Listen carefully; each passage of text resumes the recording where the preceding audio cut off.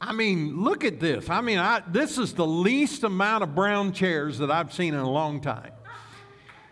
I don't mind brown at all, beige, whatever color these are, but I don't like to see them when I'm in church. I like to see you. And to see you this morning is it's just a delight for me. So thank you for being with us. I want to jump on board with Jonathan. He made an announcement this morning that I think is very important. And for some of you, you may be just asking, well, why are we doing something like this? But throughout the summer, on the last Wednesday night of every month, we have scheduled food trucks to come in to our parking lot from 6:30 to 8. And there will be various types of food. This week it's going to be tacos. The truck is called Fistful of Tacos. I can just see Derek Williams with 2 handfuls of tacos just shoving them in his mouth. You say, why are we doing this, Pastor? And the reason is threefold. Number one, we need to reconnect with one another. After this pandemic now is over, some of you we haven't seen in a very long time. And sometimes it's just like a family reunion to be able to get back together, to bring your chair and sit and talk and visit and laugh and smile at one another. But secondly, it's an opportunity for you to bring someone with you. Might not come to a church service first, but they would come and have a taco with you. In fact, we've got some coupons right here that if you know somebody that you really think would come with you, I want you to come get one of these after church. It's free, and if you bring a guest and they want to have some tacos on us, just give them this and say, if you'll come to church with me Wednesday night and eat tacos, I'll buy your meal. And just give them one of these so that they can come. And when they get here, introduce them to other people. Say, hey, Billy Joe, this is Bobby Sue. And you know, back and forth, and whatever you need to do, introduce them to other people so they can get connected. And then the last reason is that many of these small businesses in our community have suffered a lot during this pandemic. And they're doing everything they can to build their businesses back up. So I'm asking you to come and buy their food. You say, well, if it's overpriced, don't worry about it. God owns the cattle of 1,000 hills. He can supply your need to buy a taco. Come and buy their food, and then before you leave, put a nice donation in their tip jars so that when they leave off of our parking lot at 8 o'clock on Wednesday night, they'll say, boy, that was a great group of people right there. And they've been a huge blessing. So if you don't normally come on Wednesday night, try this out. Come, be with us. Let's have a great crowd, and let's let God use us as we build up these small businesses in our community. Okay, if you have your Bibles this morning, I want you to grab them and turn with me to 1 Samuel chapter 17. We're going to live there this morning for a few moments. Today, we're going to finalize our sermon series where we've been talking about unexpected heroes. The next Sunday, we're going to start a brand new sermon series, and we're going to be talking about the miracles of Jesus Christ. We're getting ready and we're anticipating a season where we believe that God is going to work the miraculous among us and in our world. And so we're going to pick out some of the miracles of Jesus, and we're going to talk about those and what they mean and what they meant in that day and how they can affect our lives. But today I want to wrap up this idea of unexpected heroes by talking about King David. Now, I know what some of you might be thinking this morning. You might be thinking, well, why would you list him as an unexpected hero? He's one of the most well-known individuals in Scripture. Well, the reason that I've selected David to talk about today is that no one expected him to rise to the level of greatness that he rose to. And we're going to look at his life when he was just a young boy. He was just a shepherd boy. But God selected him, a shepherd boy, to become one of the greatest kings that Israel ever knew. And so I want to talk to you for a few moments about this man named David. And I want to focus upon the fact that his words that he used were extremely important to his success. One thing I've discovered in my life is that what we say sets the table for God's blessings in our lives. What we say can either disarm the enemy and release the blessings of God, or it can just bring failure into our lives. So I want to talk about it, that we need to use our words of faith, not weapons, to win our battles.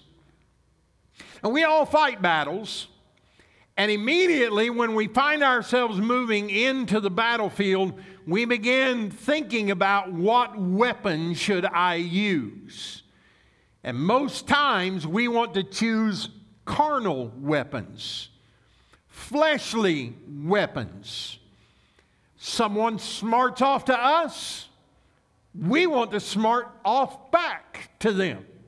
I was sitting at a stoplight yesterday, and the sign said, "Do not turn on red." No turn on red. And I'm sitting there. Some guy behind me is getting impatient, and he's honking his horn, and I'm just sitting there saying, okay, I got two choices here.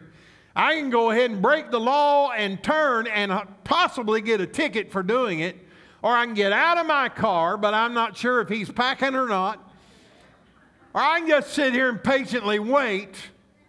And so I waited. But when I got ready to turn, I rolled my window down, pushed that little button, and as I'm getting ready to turn, I just paused long enough to point to the sign that says, "No turn on red." And then I turned. Well, he went around me and looked at me as though I had lost my mind, and, I probably should have just minded my own business and gone on, but thank God I'm alive today to tell you this story. Nobody shot me or pointed a gun at me or anything like that. But isn't it true that when we find ourselves facing challenges that we try to find some fleshly way to deal with that problem? I want to tell you today that if you're a child of God and you have the Spirit of God living in you, you don't have to choose carnal weapons. You don't have to choose fleshly weapons, because you have the power and the Spirit of God living within you, and you have an array of spiritual weapons that you can use against the enemy. In fact, the Bible says that we shouldn't look to the carnal weapons, but the weapons that are mighty through God to the pulling down of strongholds. So we need to learn what those weapons are. And today I'd like to suggest to you that one of the most powerful weapons that we have available to us is our words. So David is just a young teenager, and he finds himself having to deal with people who are trying to prevent him from becoming everything that God wants him to become. And so he had to fight 3 particular battles, all before he went to face Goliath, which is the story that we're talking about today. So there are 3 questions that I want to pose to you this morning, and we're going to talk about these 3 things. The first question is this: who told you that you're not worthy? Who told you that you're not worthy? Now, I want you to look at 1 Samuel chapter 17, verse 28. It says, "Now Eliab, his eldest brother, heard when he spoke to the men. And Eliab's anger was kindled against David. And he said, 'Why have you come down here? And with whom have you left those few sheep in the wilderness? I know your presumption and the evil of your heart, for you have come down to see the battle.'" Now, here's what Eliab is trying to get in David's mind. He's trying to get him to question the call of God upon his life and to make him feel unworthy to even be there. It said, who sent you here? Why are you here? Who did you leave in charge of those precious little sheep that you are charged to take care of? It's trying to make him feel guilty for being there in the first place. I want to tell you that there are times in your life when the enemy will ask you this question over and over and over and over again. And he will bombard you with this question that says, who told you that you are worthy of the blessings of God? I can remember a few years back, I was selected to speak at the Pentecostal Theological Seminary as we honored a man by the name of Carl E. Allen as he was being inducted into the Hall of Prophets. And I accepted the invitation. I was one among many that would be speaking, and I'll never forget the feeling that I had when I walked into the room where the speakers were all waiting, and I was standing with some of the Pentecostal greats of the Church of God. And I was not expecting them to be there. I had my black suit on and my white shirt and my tie, the one that I usually only use, when I'm doing a funeral or something like that. And I walked in there, and I mean, as soon as I walked in the room, I had this voice speak to me and say, who do you think you are to be in the room with such great men and women of God? And I'll tell you, I thought about that for a long time.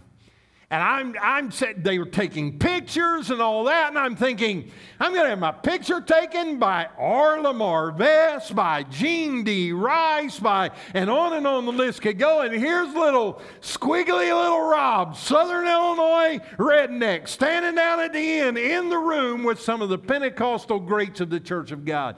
And my mind started going crazy. And all of a sudden, I couldn't even remember what I'd prepared to say that day.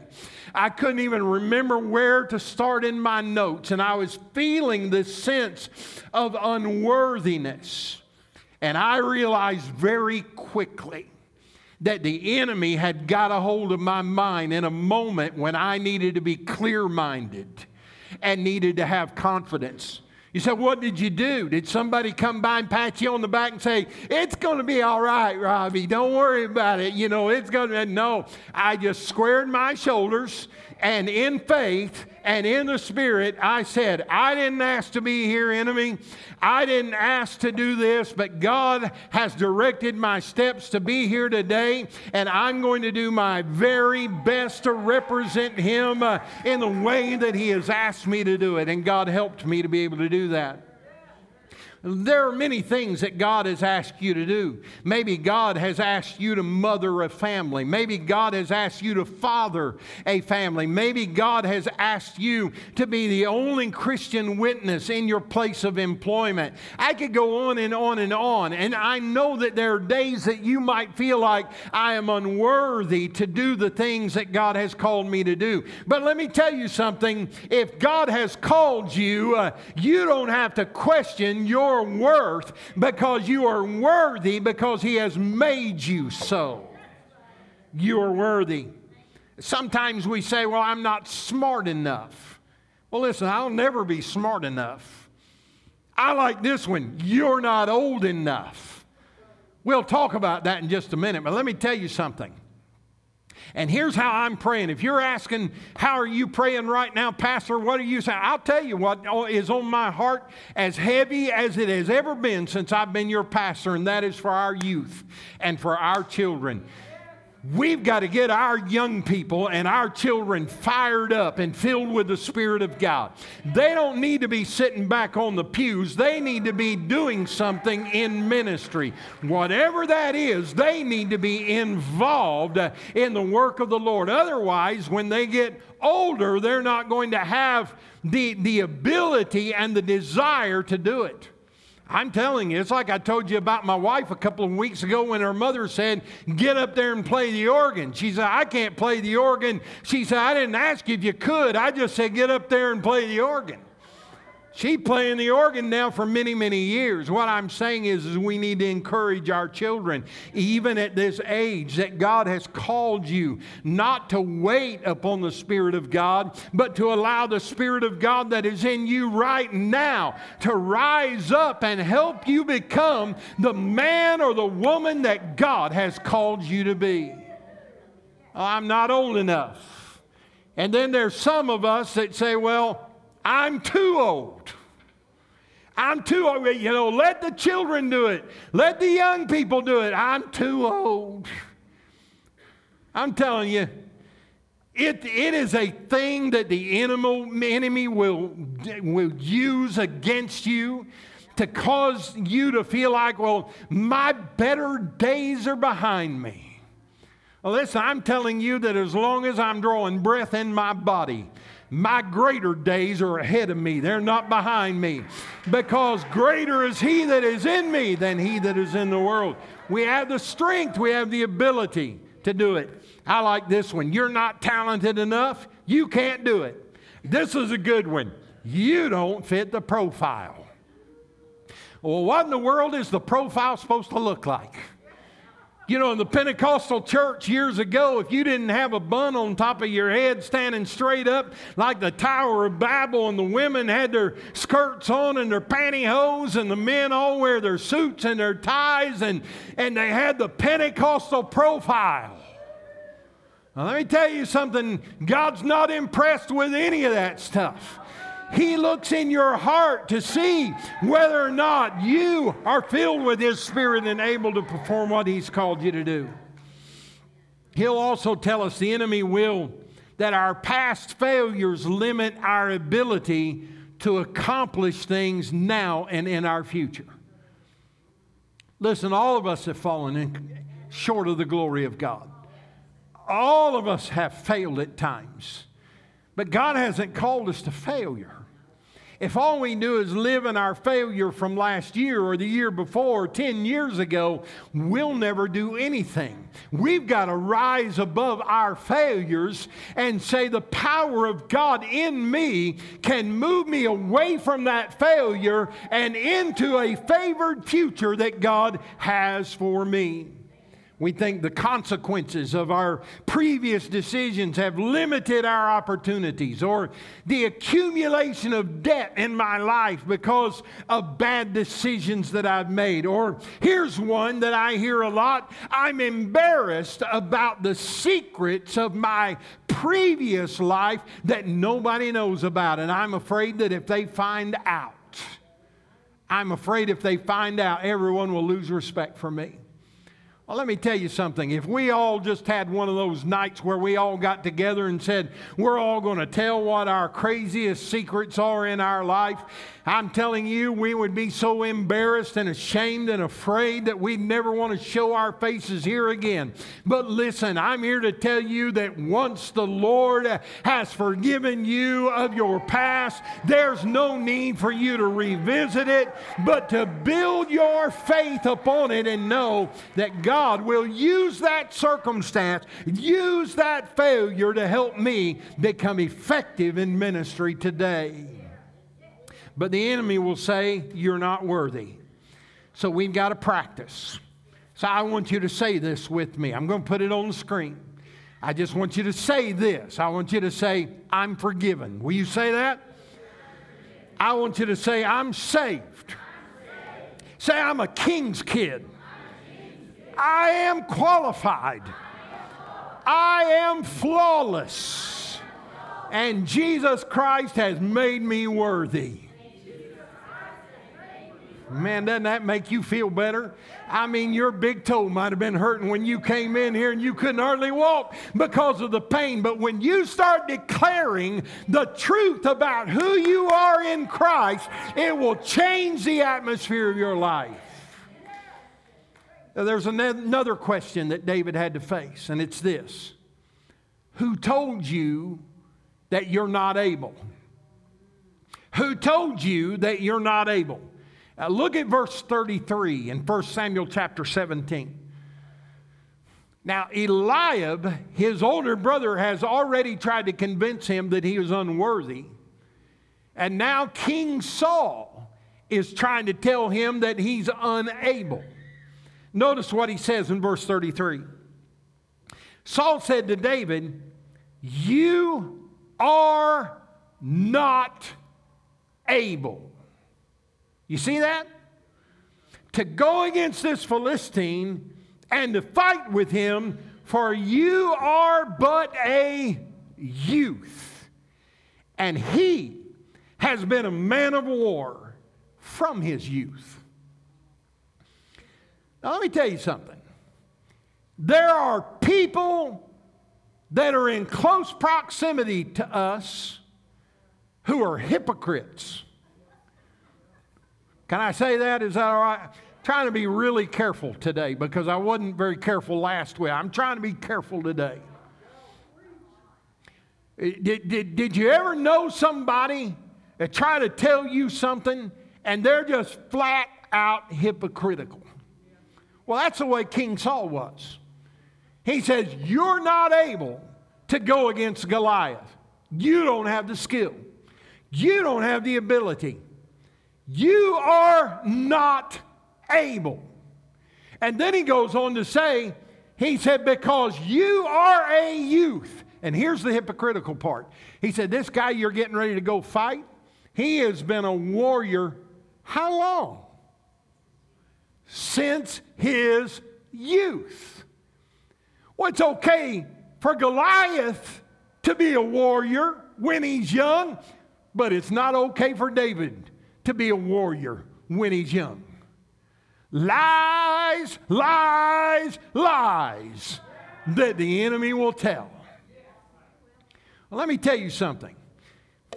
If Goliath could be a trained warrior without the Spirit of God dwelling in him, then why can't little David be a warrior with the Spirit of God alive and well in him? You want to know what the whole problem was? King Saul was afraid that David was going to outshine him. That's exactly what his problem was. And because he felt like that, he didn't mind being a hypocrite because he wanted to prevent David from facing Goliath in that battle. And so if I have to be a hypocrite to talk him out of it, then I'll just be a hypocrite. That'll be all right with me. But let me tell you something. The only thing that matters in our life is what has God said to you and what has His Word declared as truth into your spirit. I'm telling you, if God says you are able, you are able, and you can do it in Jesus' name. I remember several years ago, I'd never been in ministry, had never done anything other than grow up in a traditional church. I went to college, I married Donna, which is still the best thing I've ever done in my life other than getting saved. I really needed to get saved bad. So, well, you grew up in the church. I really needed to get saved bad. But then I wanted to marry her, and it's the best thing I've ever done. But then one day I got a phone call from a pastor in a church. It was one of the fastest growing churches in the Church of God. And he called me and asked me to come and serve on his staff to be the music pastor at his church.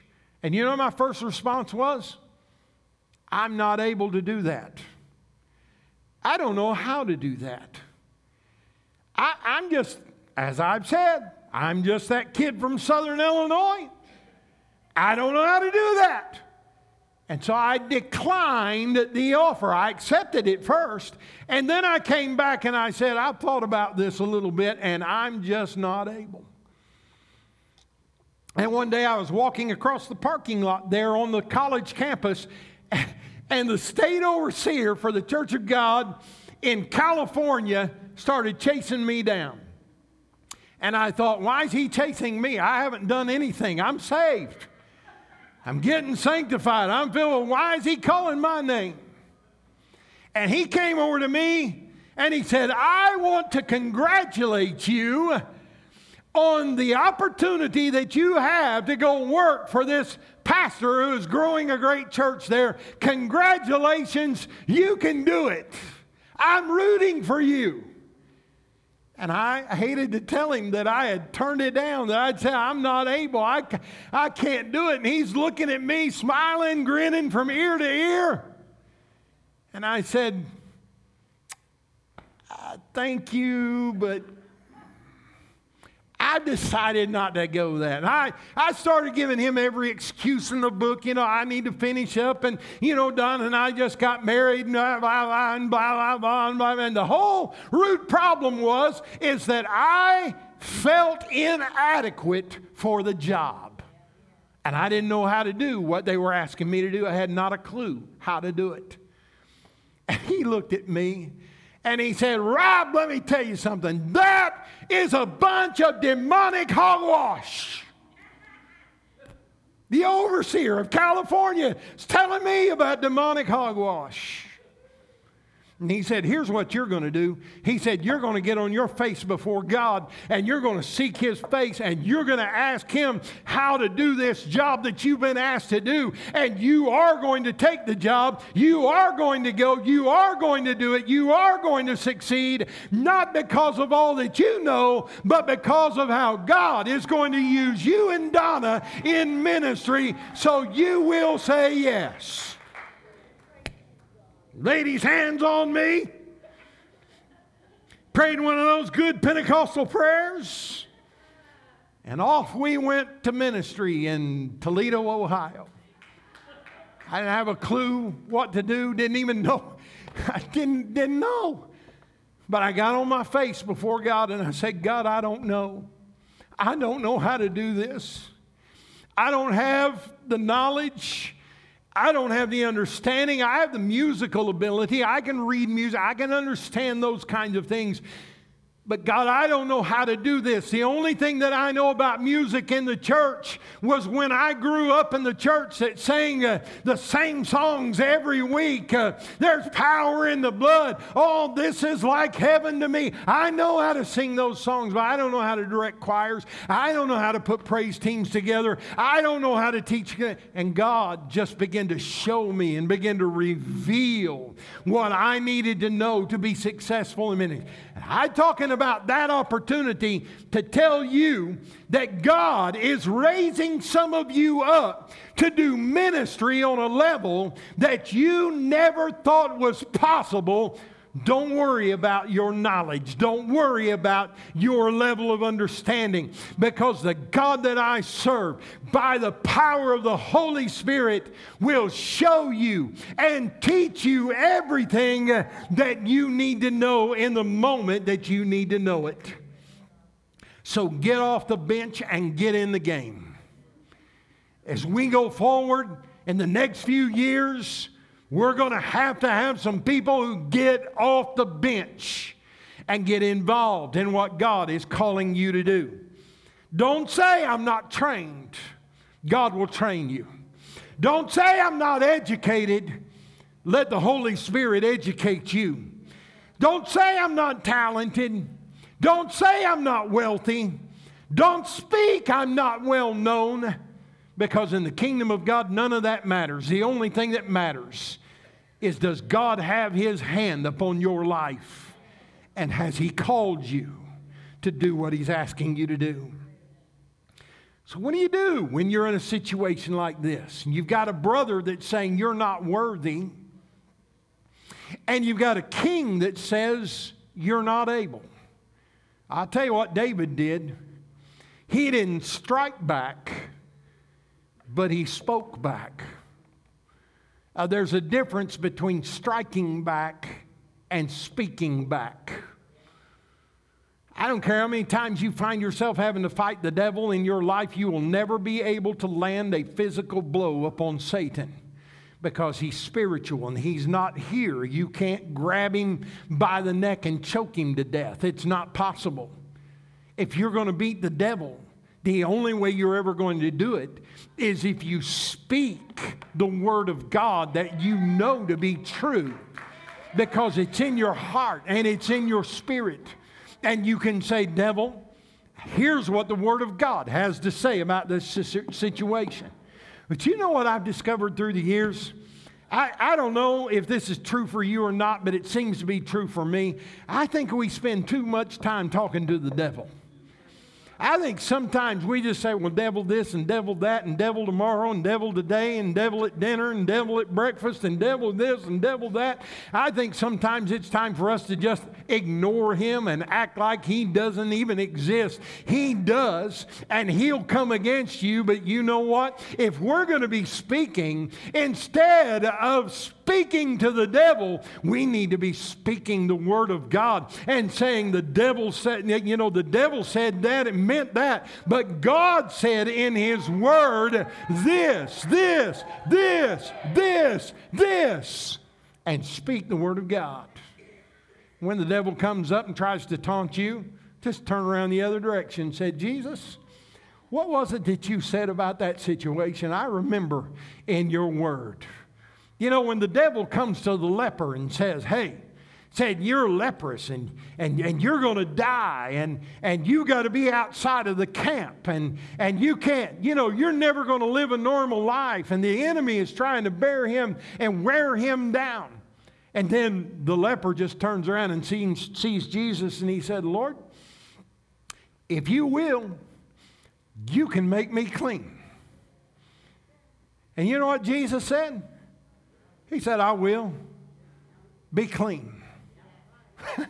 We Pentecostals, we got to work it up. Come on, work it up. Work it up.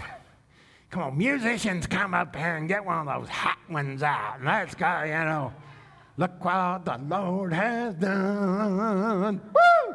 Woo! Woo! I mean, we got to work it up. You know what I'm talking about? Before God can do anything.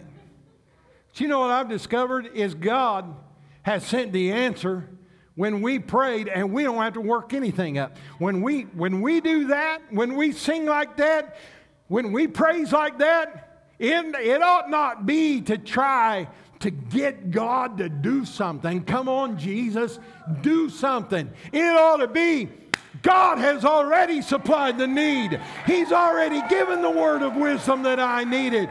He is able, and I am able, and I just need to rejoice for a minute about all that God has done for me.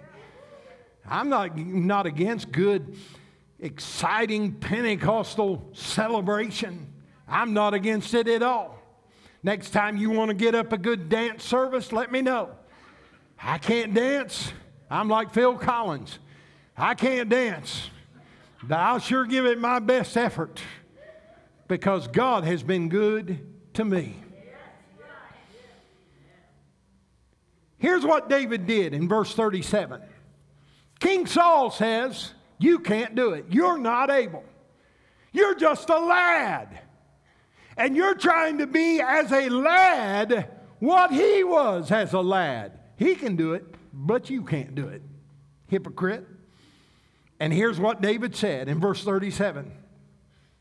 It says, and David said, let me tell you something, Saul, the Lord who delivered me from the paw of the lion and from the paw of the bear will deliver me from the hand of this Philistine.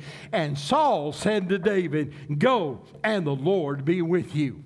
Let me tell you something. When you start speaking the word of God, when you start saying this is what God said, when you start saying by his stripes I am healed, when you start saying that he will supply my every need according to his riches and glory by Christ Jesus, I'm telling you, every hypocrite in the land is going to have to back off and say, if that's what God said to you, then go and walk in your blessing. That's what Saul said. He said, hey, I'm not going to argue with you. If you fought a bear and if you fought a lion under the anointing of God, then you go forth against this Philistine and God will give him into your hands. Stop giving all these hypocrites a place in your life to speak. All these negative, naysaying unbelievers discouraging and depressing the fire out of you. Sometimes through the years, and I'm so thankful I don't have to deal with this here. Thank you so much. Honestly, I love you so. I say it all the time, but it's true. I don't have to deal with the same kind of nonsense that a lot of pastors do. But there have been times through the years that I've had people right up in my face, churchmen, good, godly people, just giving me a good piece of their mind. And I'm just standing there looking at them. And I don't know, it's like I go into la la land. Like,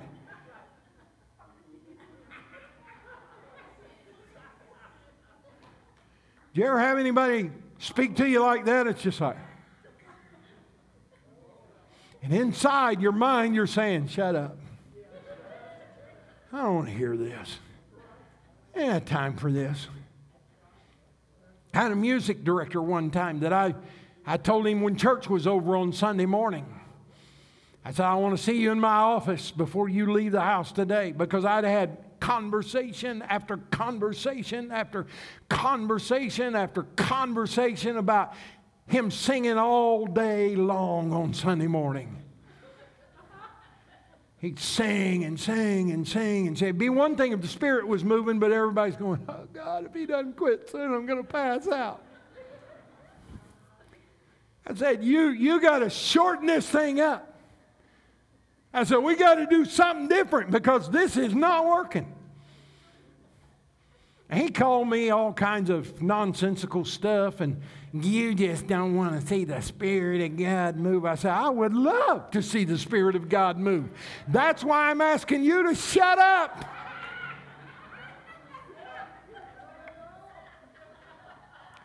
And so one Sunday, I said, sir, called his name.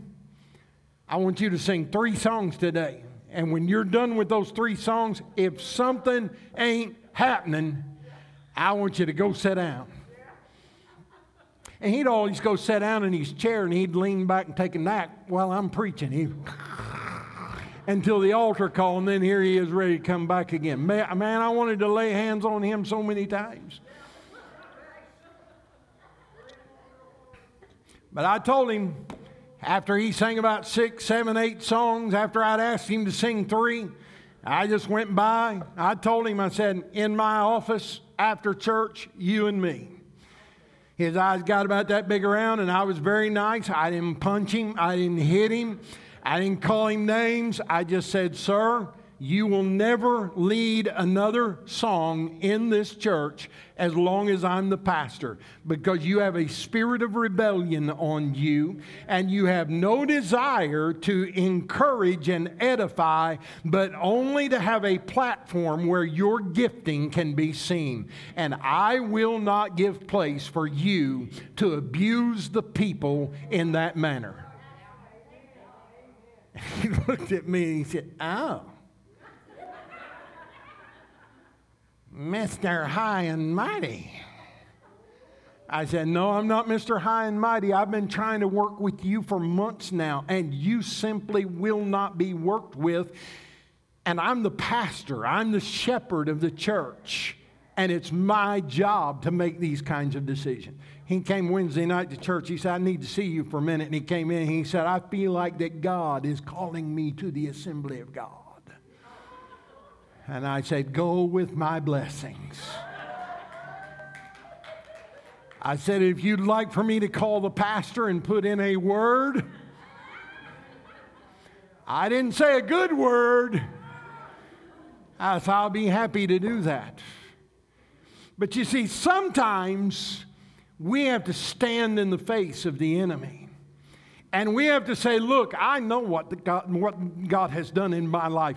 I know how he has delivered me in the past. I know how that when I faced that lion, there was no way that I could overcome this situation had it not been for the hand of God. But the hand of God delivered. And I know when I fought that bear that there was no chance that I could overcome. But the hand of God delivered me. And I'm here to tell you today that if the Spirit of God could rise up me and in me and help me to overcome the bear and the lion, this Philistine will go down today in the name of the Lord Jesus Christ. Amen. Say this with me. Put it up on the screen. I want you to practice. I want you to practice saying this. Jesus Christ has made me able. I can do all things through Christ who has strengthened me. He has never let me down, and He will not let me fail if I trust Him. You say, why are you making me say that? Because some of you need to get used to start declaring who you are and what can happen in your life. Let me tell you something that I've had to learn in my life. If God's called me to a particular task, He will not let me fail if I will trust Him. Some of you may be thinking right now, well, there he is again, old Mr. High and Mighty. No, if I were depending upon my own ability, it would be entirely different. That's called arrogance. But when I can stand in the knowledge that God has called me, He has appointed me. And not only has He appointed me, He will anoint me to do what needs to be done and what He is calling me to do. That's not arrogance. That's faith. That is spirituality. That is a man or a woman of God saying, in my flesh, I could not do it. But in my spirit, I know that all things are possible to him who believes in the Lord. Notice what Psalm chapter 1 verse 3 says. It says, He's like a tree planted by the streams of water that yields its fruit in its season, and its leaf does not wither. In all that He does, He prospers. So stop walking around like a withered leaf. Wind's getting a little strong. I don't know if I'll be able to make it or not. I'm a withered leaf. Who told you you were a withered leaf? Did the devil tell you you were a withered leaf? Did the king? Did the president? Did the congressman? Did the governor? Did your husband? Did your wife? They tell you you ain't nothing but a withered leaf. You better be careful, because if you start believing that, you'll just blow with every wind that comes your way. You at some point got to square your shoulders and say, I am not a withered leaf. The Bible says I cannot be like a withered leaf, because He's going to make sure that my fruit prospers in my life. Last question David had to deal with. It is this. Who told you that you're not favored? Who told you that you're not favored?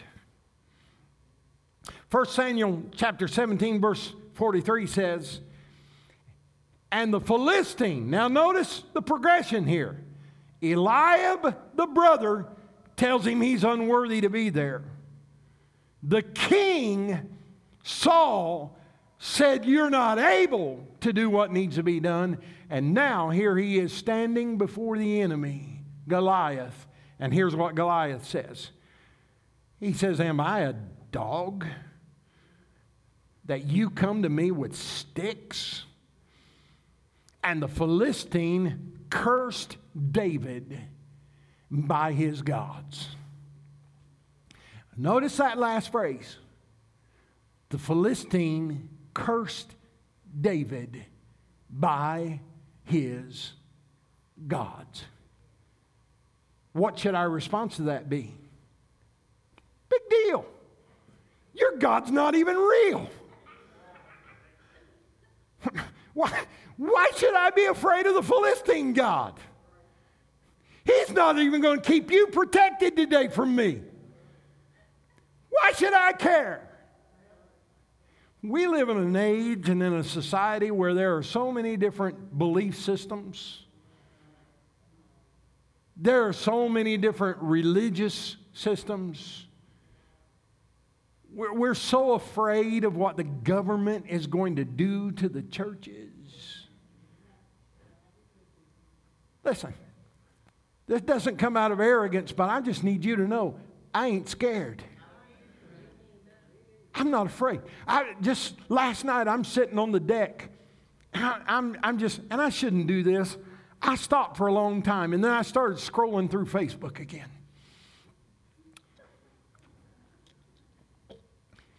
There is a spirit of fear among the men and women of God that prevents us from being victorious. But you know how I know that? I don't know. I don't know if I can make it or not. That's some tough stuff. This morning I read early, some people in my neighborhood, there were teenagers running through the neighborhood tonight. Oh my gosh! What are we gonna do? I hope my Ring camera got a picture of them so that we can turn them into the police. Man, when I was a kid, we used to tip over outhouses.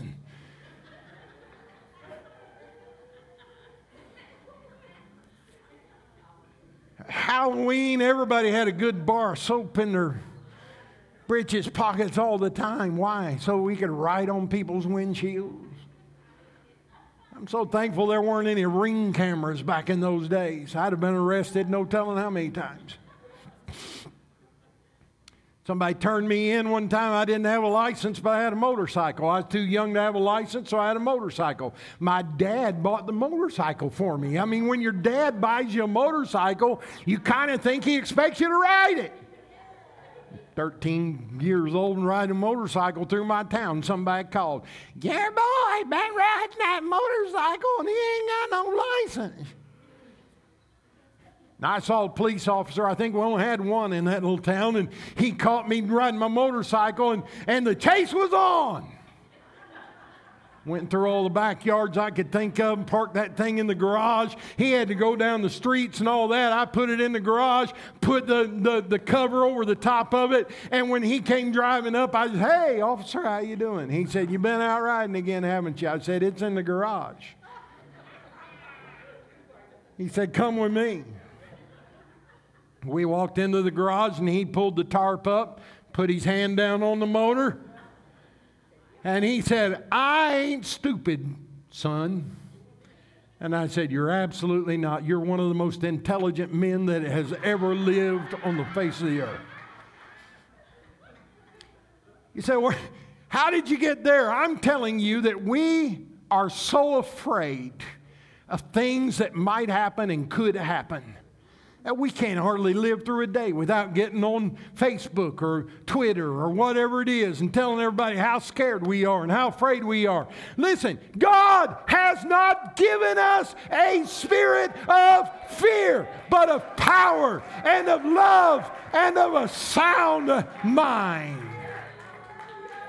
We got to operate with some anointing in our lives. Satan will say this to you. He'll say, "You're a sorry excuse for a human being." He'll say, "You are an absolute nothing." He'll say, "You are a bottom feeder on the fish tank of life." He will say, "You are under a curse." He will say, "You are destined to be a failure." Let me point you to David's response, and musicians come so I can quit. 1 Samuel 17:44 through 47. The Philistine said to David, "Come to me, and I will give your flesh to the birds of the air and to the beasts of the field." And then David said, if he said something, it meant that he used words. David said to the Philistine, "You come to me with a sword and a spear and with a javelin, but I come to you in the name of the Lord God of Israel, the God of the armies of Israel, whom you have defied. This day the Lord will deliver you into my hand, and I will strike you down and cut off your head, and I will give the dead bodies of the host of the Philistines this day to the birds of the air and to the wild beasts of the earth, that all the earth may know that there is a God in Israel. And that all this assembly may know that the Lord saves not with sword, not with sword, not with spear, not with carnal weapons, for the battle is the Lord's, and He will give you into my hand. Don't you love that? Use your words. Use your words against the enemy. I don't know who told you you're unworthy, but they lied to you. I don't know who told you that you're unable. They lied to you.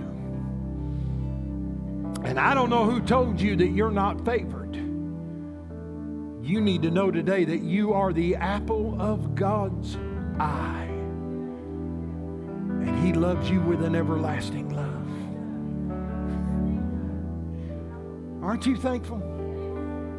You say, I don't know, that might work for you, Pastor. You know, you get up and you talk in front of people all the time. You know, you say things and you say this and you say that. And let me tell you something. If it had not been for the Lord on my side, the only thing I'd be able to say to you with any confidence at all is that corn grows in the summertime. Because I grew up in a farm community, and that's all I knew. But because of the Lord, and because of His anointing upon my life, He has given me opportunity after opportunity after opportunity to represent Him well and to do what He's asked me to do. And if He can do that for me, He can do that for you. I believe that with all my heart. Will you stand with me this morning? I want the prayer team to come and get in position. If you're here this morning and you need prayer, we're going to let you come in just a moment. But here's the final point, the final thing that I want to point out to you, and it is this. David used his words before he used his weapon. You see, if it had been the other way around, his faith would have been in the weapon. His confidence would have been that I've used this sling many, many times and I know how to do it.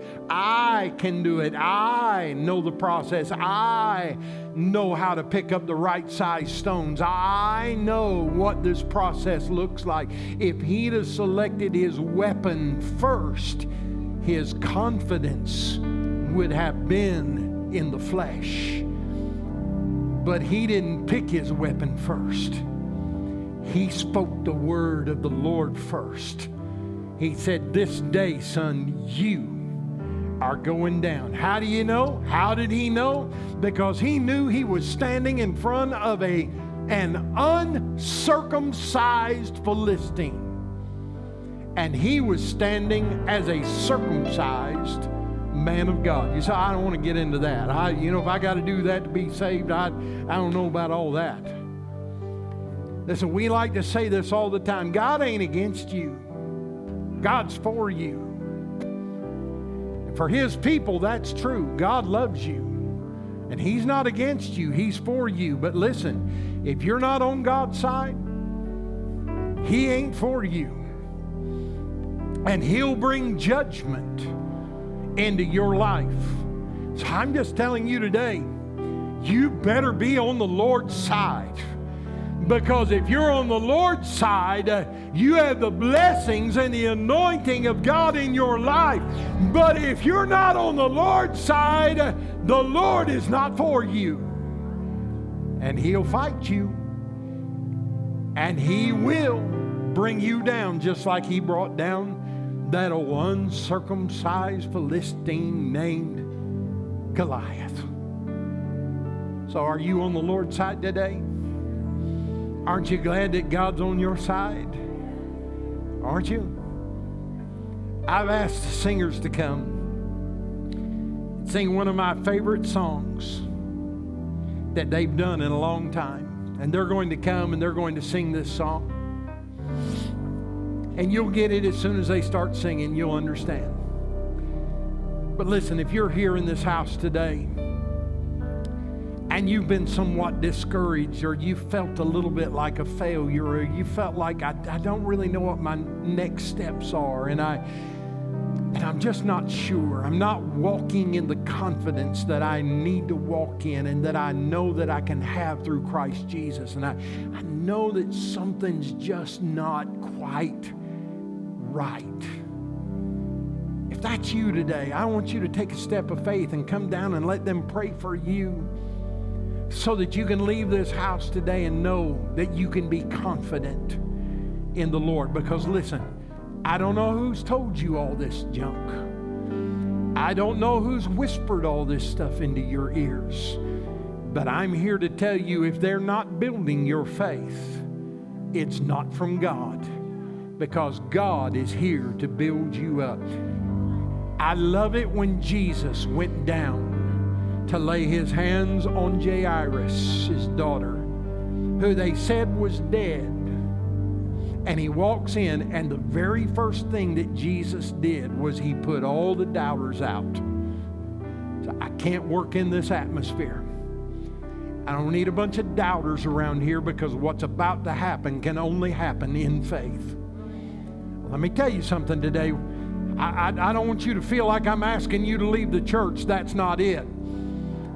But if your tendency is to be a doubter, if your tendency is to doubt this and doubt that and doubt everything, listen, I'm not asking you to leave the church. But what I am asking you to do is get out of doubt and get into faith so that God can use you for this next season that he has for us. So singers, will you sing? And if you need prayer this morning, come on down and let them pray with you this morning. I love this song. Let's